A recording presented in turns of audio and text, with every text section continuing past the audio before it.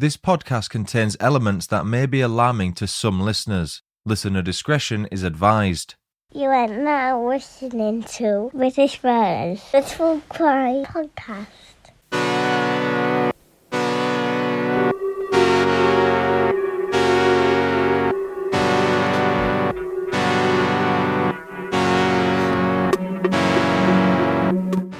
Hello everyone and welcome to British Murders, the podcast that focuses exclusively on British murder cases and serial killers. I'm your host Stuart Blues and this is part 2 of the Season 9 special. Before we go on, if my voice sounds different, it's because it's on its way out. I'm battling through this recording, so just bear with me. If it's not as dulcet as normal, if it doesn't help you fall asleep, apologies. I'm in recovery for it. What I'm going to say next is if you haven't already, please check out part 1 of this 2-part episode before listening to this. It provides some much needed context and sets the scene for this week's episode. I'm getting straight into it as there's a hell of a lot to get through. Part 1 ended last week with the murder of 20-year-old Jean Jordan in Manchester on October 1st, 1977. If we fast forward 3 months after that tragic event, it brings us to the timeline involving a 21-year-old mother of 2 called Yvonne Ann Pearson, who was born in Leeds on February 2nd, 1956. Yvonne lived alone at Woodbury Road in Manningham, an area known as Bradford's Red Light District.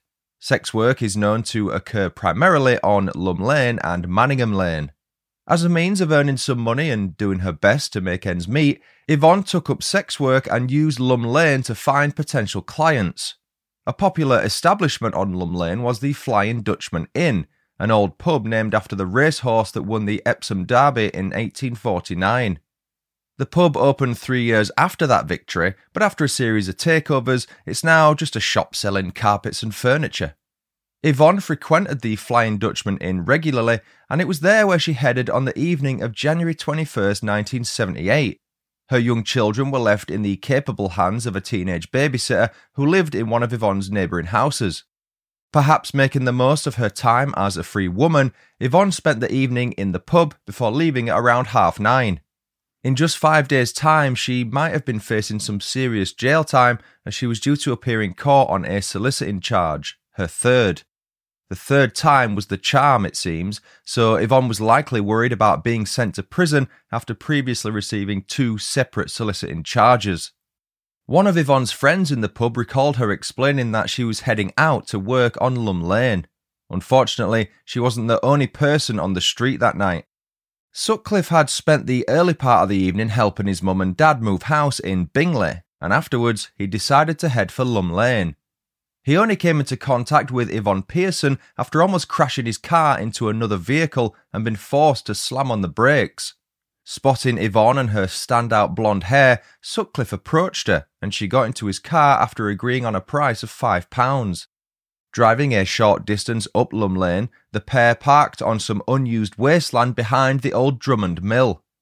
Exiting the vehicle, Yvonne was taken by surprise by Sutcliffe, who hit her twice over the head with a hammer that he'd kept hidden under the driver's seat. Another car suddenly came into view, leaving Sutcliffe ultra concerned about being caught in the act. To keep Yvonne quiet, he attempted to asphyxiate her by filling her mouth with horsehair from an abandoned sofa on the site and holding her nose. Once the other car left the area, Sutcliffe began kicking and jumping on Yvonne until she succumbed to the assault. Her body was hidden under the sofa and would remain undiscovered for 2 months. Despite being reported as missing 2 days later, nobody had any idea where Yvonne was. Given her line of work, most figured she'd gone on the run to escape her upcoming court date, with one newspaper speculating that she'd disappeared to the city of Wolverhampton in the West Midlands. Yvonne was incorrectly reported as being the Ripper's 8th murder victim when her body was discovered by a teenager riding his bike on March 26th. That was due to him committing another murder in the meantime, which I'll come on to shortly. A copy of the Daily Mirror newspaper, dated February 21st, exactly 1 month after Yvonne's murder, was found under her arms, seemingly intentionally placed there, likely by her killer. Sutcliffe would later deny having returned to the scene to place the paper there. Yvonne was identified by her fingerprints because her poor body and face were simply unrecognisable. Sutcliffe said of Yvonne's murder, "I was driving along Lum Lane and saw Yvonne Pearson. She was blonde and was wearing dark trousers. On reflection, it was a very fateful moment for her, me just slowing down as she came along. She stepped straight up to the car and asked me if I wanted business. I told her to get in. The last word she said was, "Shall we get into the back?" As she opened the door, I hit her from behind twice on the head with the hammer. I dragged her by the feet to where there was an old settee. When the car had gone, I kicked her hard to the head and body. I kept reading the papers, and I found it incredible to believe that she hadn't been found. I didn't dare go back to where she lay. There was no reason to go back. Doesn't it just show how fucking arrogant the guy was that he felt compelled to read the newspapers to check whether or not his, at that point, anonymous murders had made it into them? He had a 20 grand bounty on his head by the time Yvonne's body was found, which equates to roughly 146 grand in today's money. There had also been over 250,000 police interviews, yet still they were no closer to identifying Sutcliffe than they were back in 1975 when he killed Wilma McCann. Police were even doubting that Yvonne's murder was the work of the Ripper due to it being dissimilar to the rest, i.e. no stab wounds. Hindsight is a wonderful thing, but I was so shocked when I read some newspapers stating that the police were looking for a copycat murderer. DS Trevor Lappish of West Yorkshire Police said, "It could be the Ripper doing it in a different way, but the probability is that we have a completely new man." As I said a bit ago, there was another woman killed by Sutcliffe between Yvonne Pearson's murder and the discovery of her body. Allow me to introduce Elena Ritka, or Helen as she is more commonly known. She was an 18-year-old woman of Jamaican descent who was originally from Bradford but was living with her twin sister Rita in a flat at Elmwood Avenue in the Highfields area of Huddersfield. The twin sisters and their two siblings were placed into the care system at a young age after their parents' marriage broke down, which only intensified the already strong bond between Rita and Helen. When they reached adulthood, the twins sought about bettering themselves and setting up the rest of their life in the best possible way. Helen secured a job working in a sweet factory, whilst Rita began studying at a local college. Times were hard for Helen and Rita though, which ultimately led them down the path of taking up sex work as an extra form of income. Even though they only began doing so a few weeks before Helen was unfortunate enough to meet Sutcliffe, the sisters had a contingency plan that they felt would prevent either of them coming to harm. They agreed to only accept clients if they were approached around about the same time, and their respective clients would be informed that their allocated time was 20 minutes. No more, no less. The logic was that they would end back at the same spot on Great Northern Street, one of Huddersfield's primary red light roads, at the same time. Great Northern Street is well known in Huddersfield. Even as a youngster growing up in the town, I knew of its reputation. The locals used to refer to it as Prosy Road, which is a delightfully offensive and outdated term, of course. Back in the late 70s, Great Northern Street was the new street on the block, as it were, after most of the red light activity on Venn Street shifted there. Helen and Rita moved to Hoods in roughly November 1977. They did so in an attempt to flee the Bradford hunting grounds of the Ripper.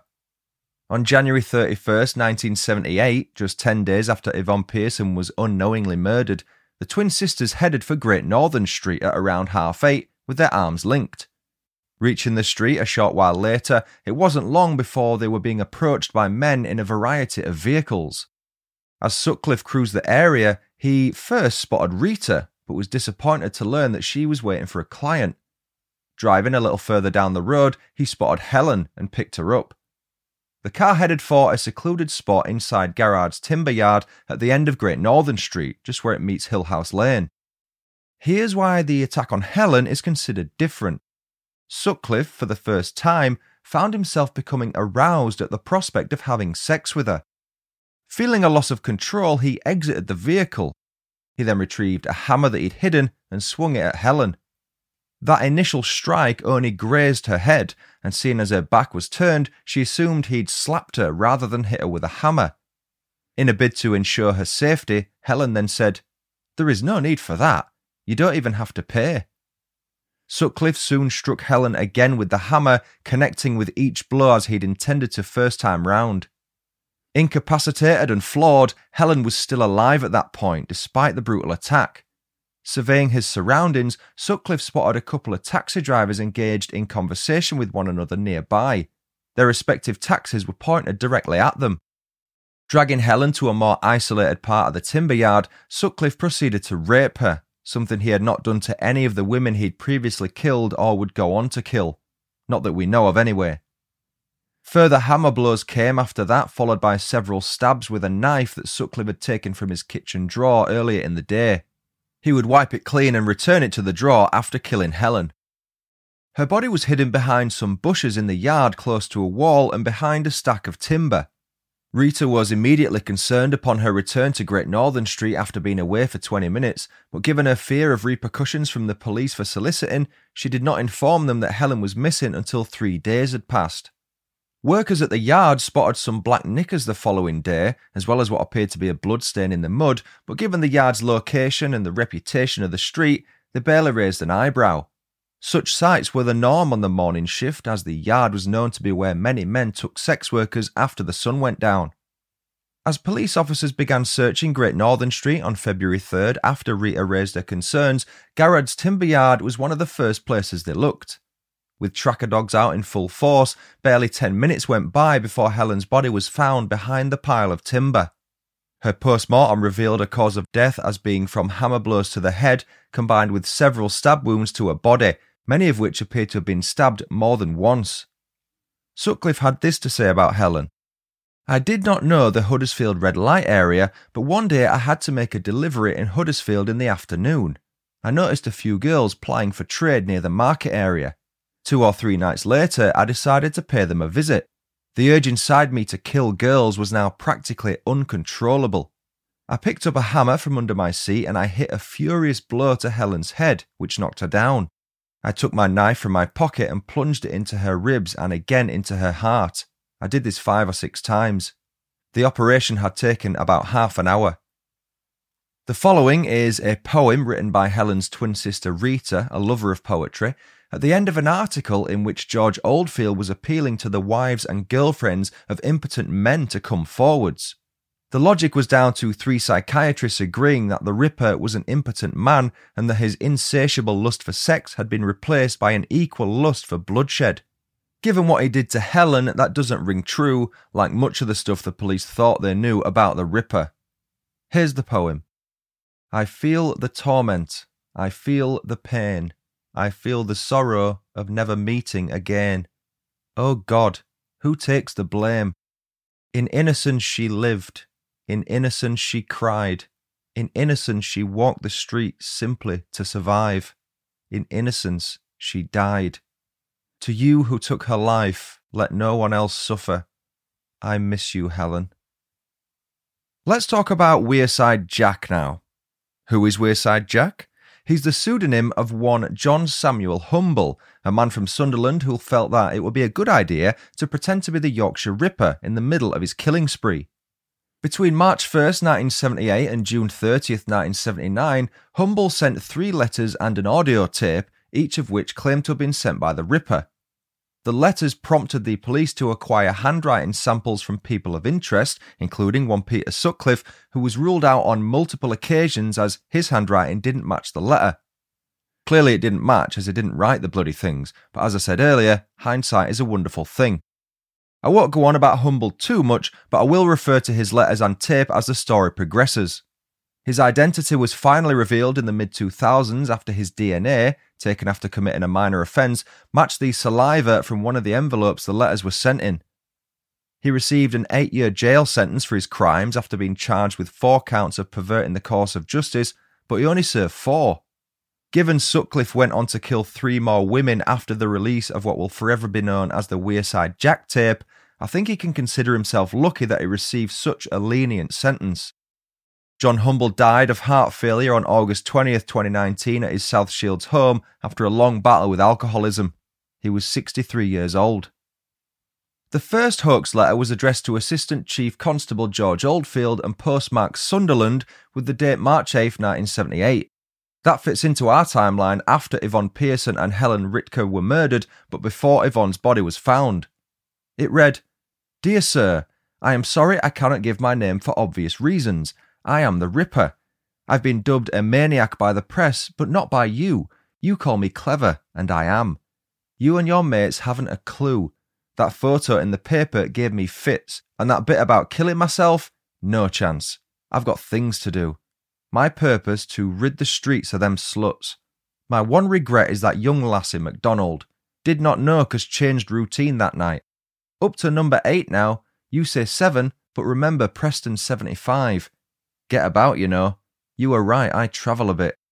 You probably look for me in Sunderland. Don't bother. I am not daft. Just posted a letter there on one of my trips. Not a bad place compared with Chapeltown and Manningham and other places. Warn whores to keep off streets 'cause I feel it coming on again. Sorry about young lassie. Yours respectfully, Jack the Ripper. Might write again later. I'm not sure last one really deserved it. Whores getting younger each time. Old slut next time, I hope. Huddersfield never again. Too small. Close call, last one. The second letter was again postmarked Sunderland with the date March 13th, 1978. Addressed to the editor of the Daily Mirror in Manchester, it read, Dear Sir, I have already written to Chief Constable George Oldfield, a man I respect, concerning the recent Ripper murders. I told him, and I am telling you to warn them whores I will strike again and soon when the heat cools off. About the MacDonald lassie, I didn't know she was decent and I am sorry I changed my routine that night. Up to murder 8 now. You say 7, but remember Preston 75. Easy picking them up, don't even have to try. You think they'll learn, but they don't. Most are young lasses. Next time, try older one, I hope. Police haven't a clue yet, and I don't leave any. I am very clever, and don't look for me up there in Sunderland, 'cause I not stupid. Just pass through the place. Not a bad place compared with Chapeltown and Manningham. A lot of this content is obviously the same, I appreciate that. Can't walk the streets for them whores. Can't forget, warn them, I feel it coming on again. If I get a chance, sorry about lassie I didn't know. Yours respectfully, Jack the Ripper. Might write again after another week gone by, maybe Liverpool or even Manchester again. Too hot here in Yorkshire. Bye. I have given advance warning, so it's yours and their fault. Hard to read them letters, if you're trying to read it word for word. I'll discuss the third letter and audio tape later because it's now time for me to introduce Vera Evelyn Millward, a 40-year-old woman who was, according to one source, born in Madrid, Spain. Known affectionately to those close to her as V, Vera was a Manchester-based sex worker that also went by the names Anne Brown and Mary Barton. A mum of 7, Vera worked in the areas of Moss Side and Hume in the city, settling in a council flat on Greenham Avenue in the latter. Vera had had a tough life, one that saw her suffering from a multitude of health problems, including a series of 3 major medical operations that occurred between 1976 and 1977. She only had one lung, so breathing, something we all take for granted, was no doubt something she struggled with continuously. To top it off, Vera had chronic stomach pains. She must have been in agony 24/7. Living with Vera was her boyfriend, and it was he whom she placed in charge of the children on the evening of May 16th, 1978. At 10 p.m, she told him she was just nipping out to get some ciggies, but her boyfriend knew what she actually meant by that. Vera was heading out to work. It was a Tuesday, which meant that one of Vera's regulars would be collecting her at any moment. For reasons unknown, he didn't show, which left Vera wandering the streets in the hope of finding someone else. That someone else, sadly, was Peter Sutcliffe. Once inside his car, Vera was driven to a car park at Manchester Royal Infirmary, a couple of miles away from her flat. As they both got out, Sutcliffe attacked Vera with a hammer, striking her on the head with 3 blows. By that point, having already succumbed to her injuries, Vera's body was subjected to a series of stabs from Sutcliffe's knife after being dragged over to a fence at the edge of the car park. A post-mortem later confirmed that Vera's cause of death was blows to the head with a blunt instrument. Her body was found at 8 a.m. the next morning by some gardeners who'd been contracted to do some work at the hospital. Her murder was linked to the Ripper series after tyre track impressions were found and casts were made of them. They matched those found at Irene Richardson and Marilyn Moore's murder sites. I've not mentioned Marilyn yet, but she will come up again later. Here's what Sutcliffe had to say about the murder in his confession. The urge inside me still diminished my actions when it came to the fore. The next time I felt this way, I paid another visit to Manchester one evening a few months after Ritka. I saw a woman obviously wanting to be picked up. She told me where to drive and I followed her directions, which led us into a hospital grounds. I picked my hammer up from under the seat and as she was opening the rear door, I hit her on the head. She was on her hands and knees when I hit her again at least once. I took out my knife, pulled her clothes up, and slashed her stomach either vertical or diagonal. It opened up her stomach. Then I rolled her over onto her stomach and left her lying there. One last point about Vera Millward is that she was the last of Sutcliffe's murder victims to have been a sex worker.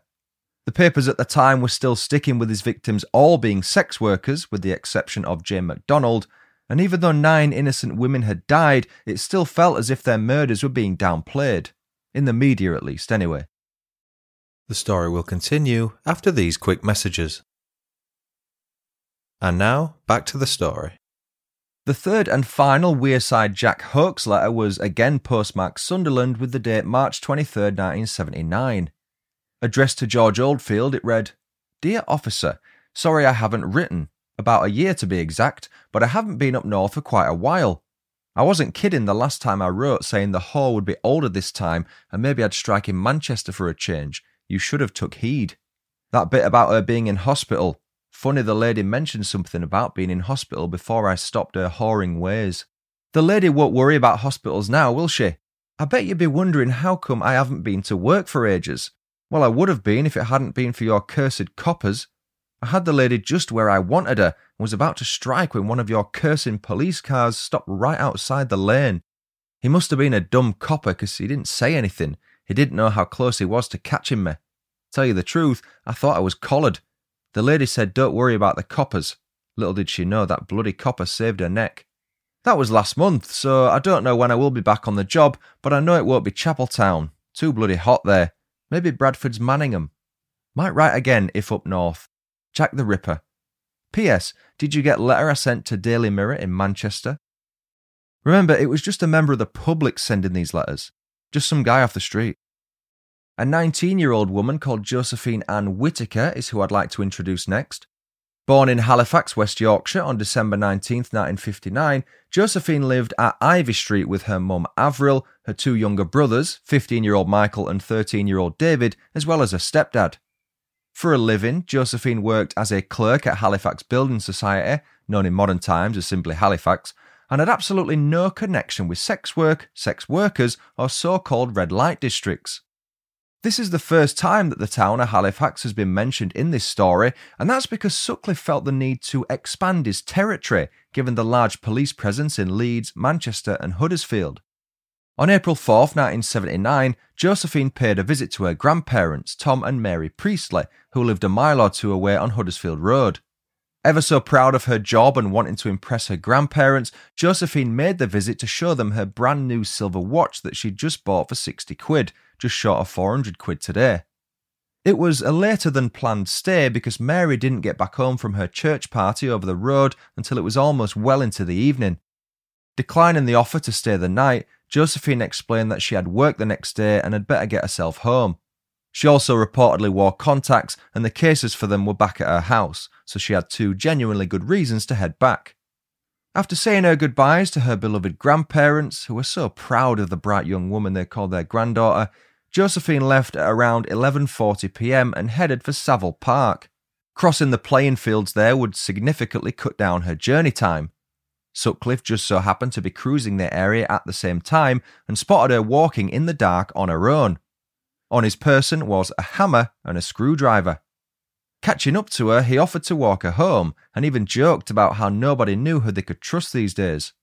When they got halfway across the field, Sutcliffe suddenly stopped in his tracks and pretended to be attempting to decipher a clock tower in the distance. What he was in fact doing was grabbing his hammer. A few moments later, he struck Josephine on the back of the head with it. He then stabbed her a total of 27 times with the screwdriver before sexually assaulting her with it.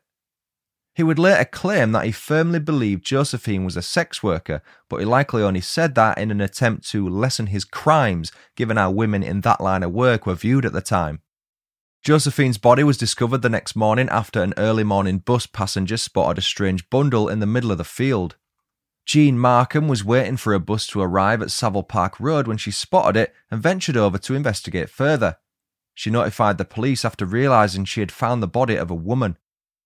Sutcliffe was once again interviewed by police who had a photograph of his boot print left at the scene of Josephine's murder, and he was wearing the same boots whilst being interviewed. He said, "I stayed dead calm, and as I got into the wagon, I realised I was standing on the steps, which were mesh, and they could look up and see for themselves that I was wearing those boots, but they didn't. They couldn't see what were in front of their own eyes." Here's what he had to say about the murder of Josephine. "I'd been cruising around the town centre and seen no. I drove towards home and saw this girl in the park. I believed she was a prostitute. What else would she be doing there at that time of night? I parked the car and ran softly up behind her to catch her up. I knew the voices were protecting me. They inspired me to ask her the time, to get her to turn her head away from me. I wanted her to turn the back of her head to me for a moment. I had a watch on myself, but the voices in my head told me she wouldn't notice that." In mid-June 1979, an envelope addressed to George Oldfield was received that contained a cassette tape. On it was the following recording. "I'm Jack. I see you are still having no luck catching me. I have the greatest respect for you, George. But Lord, you are no nearer catching me now than 4 years ago when I started. I reckon your boys are letting you down, George. They can't be much good, can they? The only time they came near catching me was a few months back in Chapeltown when I was disturbed. I warned you in March that I'd strike again. Sorry it wasn't Bradford. I'm not quite sure when I'll strike again. But it will be definitely sometime this year. I'm not sure where. Maybe Manchester. I like it there. There's plenty of them knocking about. They never learn, do they, George? I bet you've warned them, but they never listen. Well, it's been nice chatting to you, George. Yours, Jack the Ripper." That tape was believed to be from the Ripper, and given his distinctive northeast accent, the search for him made its way up to Sunderland, leaving Sutcliffe to carry on as he liked back in Yorkshire. It was a tape that was played throughout nightclubs in West Yorkshire. My mum recalled being in Johnny's, one of Huddersfield's most legendary nightclubs, one evening when the police suddenly rocked up. The lights were turned on, the music was stopped, and that tape was played out to the club's patrons. Imagine hearing that knowing you still have to get home at the end of the night. Now, I've already touched upon the fact Sutcliffe went on to kill 3 more innocent women after the release of the hoax tape, so the next person I'm going to introduce to you is 20-year-old Barbara Janine Leach, who was originally from Kettering in Northamptonshire. Barbara, who was known as Babs by those close to her, was the daughter of David and Beryl Leach, as well as being the sister of Graham Leach. As a child growing up in Kettering, Barbara lived at Hazel Road, close to the town centre, and attended both Henry Gotch Grammar and Southfield Girls, which are primary and secondary schools respectively. Moving 140 miles north to study social psychology at Bradford University, Barbara lived with some of her fellow students at lodgings on Grove Terrace. To earn money between terms when she wasn't studying, she worked at a handbag manufacturer's in Desborough, a town close to Kettering. Described as a clever, endearing and incredibly friendly woman, Barbara was a social butterfly. She was often out drinking with her uni mates, and that's exactly what she was doing on the evening of September 1st, 1979. Barbara's third and final term was just about to start at the uni, so her friends and her were spending the night at the Manville Arms on Great Horton Road. The landlord at the Manville Arms back then was Roy Evans, and it was Roy who sought help from the students when it came to the pub's 11 p.m. closing time. He asked them to assist with collecting all the empty glasses whilst he gave the place a quick once-over. As a reward, they were allowed a couple more drinks after the bar closed. Eventually leaving the pub as a group at around 1:45 in the morning, the students headed for their lodgings, but Barbara, who was a keen late-night walker, wanted to get some fresh air. Typically, she would be joined by one of her friends on such a walk, but on this occasion, no one else fancied it. Even so, Barbara decided that she did and headed out on her own. Within 10 minutes or so, she was spotted by Sutcliffe, who, as always, just so happened to be in the area.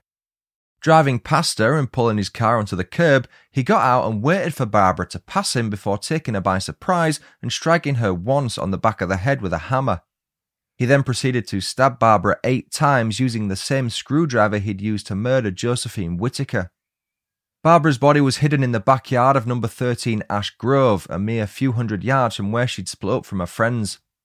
The police were informed of Barbara's disappearance on the evening of September 2nd, and by late afternoon the following day, her body had been discovered where Sutcliffe had left it. Here's what he had to say about Barbara's murder. My urge to kill remained strong and was totally out of my control. I had the urge which was in me, and I went to look for a victim. It was late, so I drove straight into town and then found myself going up by the university.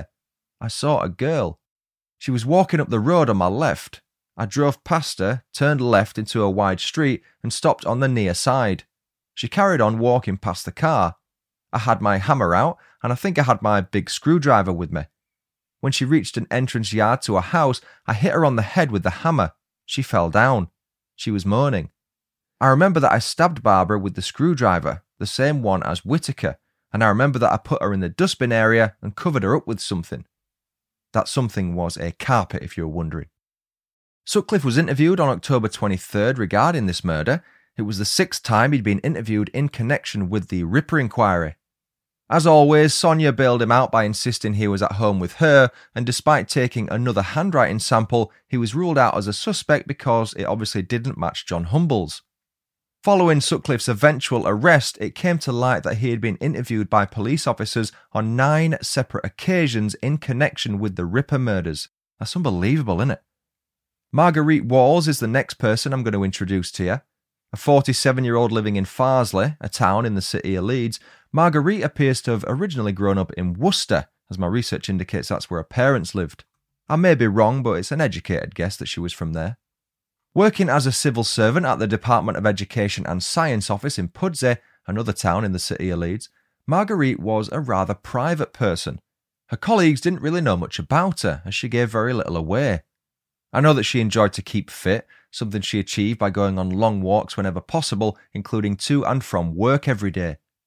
In around 1977, she was living in Leicester and had a boyfriend there, but since moving to Farsley, it appears as though that relationship ended. Marguerite had a 2-week holiday planned in August 1980, with her leave due to begin on August 21st. To earn some extra cash for her jollies, she regularly stayed late at her office and pledged it as overtime. That's what she did on the evening of August 20th, the day before she was due to go away. The rough time Marguerite left the office was between 9:30 and 10:30. As always, she was planning on walking home. The office was located just half a mile away from her detached house in Farsley. As she made her way home, Sutcliffe spotted her as he was driving through the town, headed for the red light area of Chapeltown.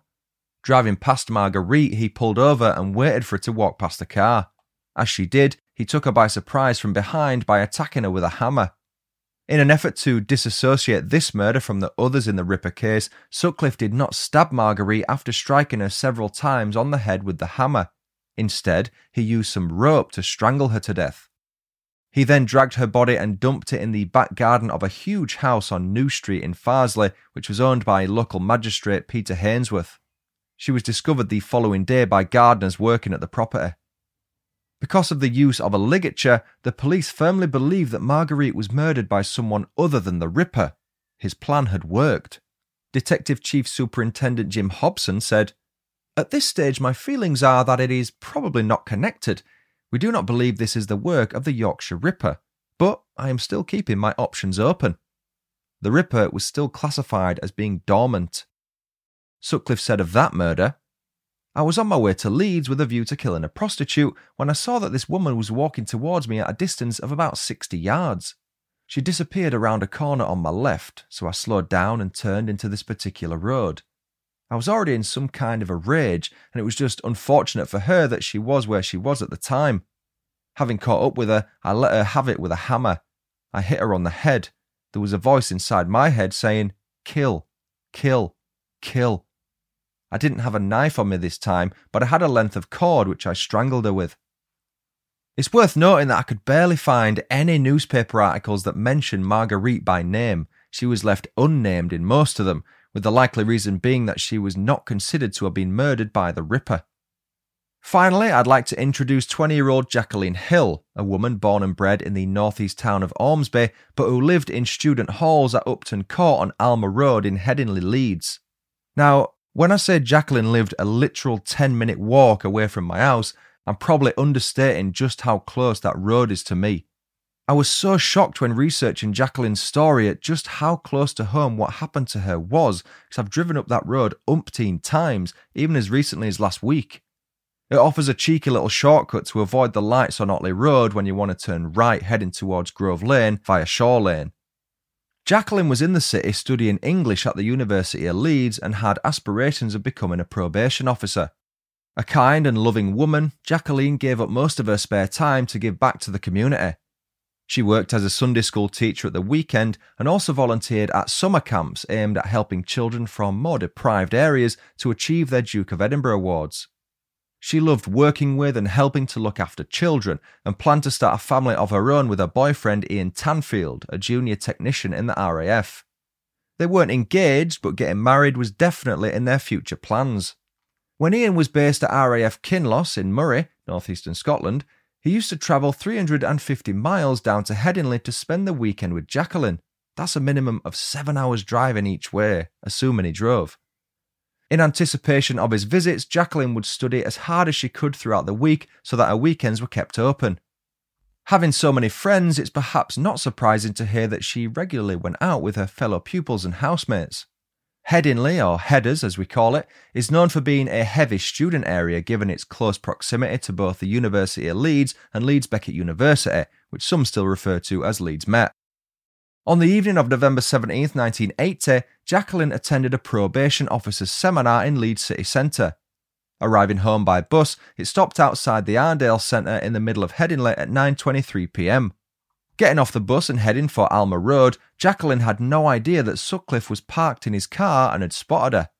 As he had done previously, Sutcliffe started the car and drove past Jacqueline as she made her way home. She was attacked just 100 or so yards from her lodgings. Striking her on the head with a hammer, Sutcliffe had to improvise quickly as another woman began walking down Alma Road. Jacqueline was dragged onto some land behind the Arndale Centre's car park, where she was stabbed repeatedly with a screwdriver, including once in her eye. The attack was almost identical to the attack he made on a woman called Upadhyaya Bandara 7 weeks earlier, only she managed to survive. I'll speak more about Upadhyaya and some other women shortly. At around 10 p.m. the same evening, another student found Jacqueline's handbag. Not immediately concerned, the student took the bag back to his lodgings where he discussed it with his housemates. After spotting what appeared to be blood on the bag, the police were informed a couple of hours after it was first discovered. Even so, the police failed to find Jacqueline's body that evening. It wasn't until a member of the public spotted her body the following morning that she was found. Sutcliffe said in his confession, "I believed she was soliciting. I'm sure I saw her trying to stop 2 cars at the other side of the road. I drove just past her and parked in the near side about 5 or 6 yards up and waited for her to pass. I got out the car and followed about 3 yards behind her. I took my hammer out my pocket and struck her a blow on the head. By this time, I was again in a world of my own, out of touch with reality. I think I hit her once again, or maybe twice on the head. I had a screwdriver on me. I stabbed her in her lungs. I jabbed the screwdriver into her eye, but they stayed open, and I felt worse than ever. I think she was dead when I left." Contrary to what he thought, Jacqueline was thought to have been alive when Sutcliffe left the area, with her death coming at closer to midnight based on her post-mortem results. In theory, had the handbag been handed in to the police sooner, Jacqueline may have been found and found alive. However, given the fact the police didn't find her anywhere that night, I think we can rule out that theory. The student who found her handbag undoubtedly feels some form of guilt or remorse, but personally I don't think he should. Jacqueline Hill was the last person murdered by Sutcliffe that we know of, but even so, many senior police officers within West Yorkshire Police believe the real killer was from Wearside rather than Yorkshire. The letters and audio tape were still believed to have come from the real killer. I mentioned Upadhyaya Bandara a few moments ago and how she survived an attack eerily similar to the one on Jacqueline Hill. There are a few other survivors to mention. Marilyn Moore, a 25-year-old sex worker, was attacked by Sutcliffe on December 14, 1977 in Chapeltown, Leeds, around 200 yards from the playing fields where Wilma McCann was murdered in October 1975. That attack occurred 2 months after Jean Jordan's murder and a month before Yvonne Pearson's. Anne Rooney was a 22-year-old student attacked by Sutcliffe on March 2, 1979 in Horsforth, Leeds. That attack occurred 10 months after Vera Mulward's murder and a month before Josephine Whittaker's murder. and Teresa Sykes, a 16-year-old girl who was attacked by Sutcliffe on November 5, 1980 in Huddersfield. That attack occurred 2 months after the attempted murder of Upadhyaya Bandara and 12 days before Jacqueline Hill's murder. Sutcliffe was eventually taken into custody on suspicion of theft after he was stopped by patrol officers in Sheffield on January 2, 1981. In the car with him was Olivia Rivers, a convicted sex worker and the subject of a suspended sentence. When asked if he owned the vehicle, a Rover Saloon, Sutcliffe said yes, but when the plates were run, they matched with another car, a Skoda. It was because of the false plates that he was taken into custody, and the rest, as they say, is history. Isn't it ridiculous how he was finally caught over such a trivial thing as that when he'd already been interviewed on multiple occasions in connection with the Ripper murders? Before being taken into custody that evening, Sutcliffe was allowed to walk away from the vehicle to have a piss, but that was just a ploy to rid himself of a hammer and a knife, which were later recovered from the scene by Sergeant Robert Ring, one of the arresting officers. He thought he'd heard a noise coming from where Sutcliffe had gone, and something didn't quite sit right with him. Sutcliffe had also hidden another knife in one of the police station toilets. He soon admitted to having done so, and it was quickly found. As the questioning progressed into its second day, Sutcliffe suddenly admitted that he was the man they referred to as the Yorkshire Ripper. He then proceeded to confess to 12 of the 13 murders over a period of almost 16 hours. The 13th murder he initially refused to confess to was Marguerite Walls. He insisted that strangulation was not his MO. His murder trial began at the Old Bailey on April 29th that year, with Mr Justice Boreham overseeing the proceedings. Sutcliffe faced 13 murder charges in respect of Wilma McCann, Emily Jackson, Irene Richardson, Patricia Atkinson, Jane MacDonald, Jean Jordan, Yvonne Pearson, Helen Ritker, Vera Millward, Josephine Whittaker, Barbara Leach, Marguerite Walls, and Jacqueline Hill. He also faced 7 attempted murder charges in respect of Anna Rogulski, Olive Smelt, Marcella Claxton, Maureen Long, Marilyn Moore, Upadhyaya Bandara, and Teresa Sykes. Another woman who claimed to have been attacked by Sutcliffe and survived is Maureen Lee, better known as Mo. Back when she was an art student in Leeds, Mo was attacked on October 25, 1980 by a man with a hammer. The attack took place close to where Upadhyaya Bandara was attacked and where Jacqueline Hill was murdered. No charges were ever brought before Sutcliffe regarding Mo Lee. In a 1981 report by Sir Lawrence Byford, which was only made available to the public in 2006, it surmised that Sutcliffe was likely responsible for as many as 13 other offences, with some men even claiming to have been attacked by him. I've linked the Byford report in my show notes, and I highly recommend you give it a read if you want to learn more about this case.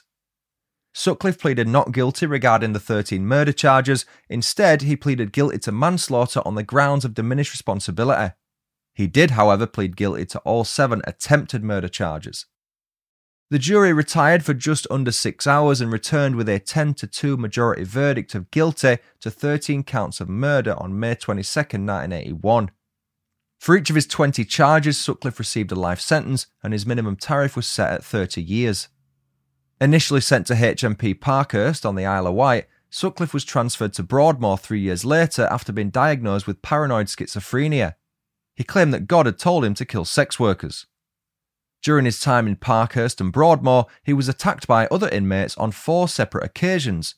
One attack occurred in Parkhurst in 1983, and the other 3 occurred in Broadmoor in 1996, 1997, and 2007 respectively. His sentence was changed to a whole life order in 2010 after he attempted to get his minimum term lowered. That decision was approved by the Court of Appeal. He finally moved back to the prison system in 2016 after being deemed fit enough to be placed there. A health tribunal had found he no longer needed treatment for any mental disorder. On November 13, 2020, Peter Sutcliffe died at the University Hospital of North Durham after catching COVID-19. He was in extremely poor health, having suffered a heart attack only 2 weeks prior, and reportedly refused any treatment for his illnesses. And that concludes this end of season special focusing on the forgotten 13 innocent women murdered by the Yorkshire Ripper. Thanks again Alfie Turton and Taylor for suggesting the case. I'd love to hear everyone's thoughts on it. I appreciate it's far longer than my usual bite-sized content, and hate doing 2 parts over 2 weeks, but this is a story I've been putting off covering for a while. I just hope it's done the women I've discussed justice.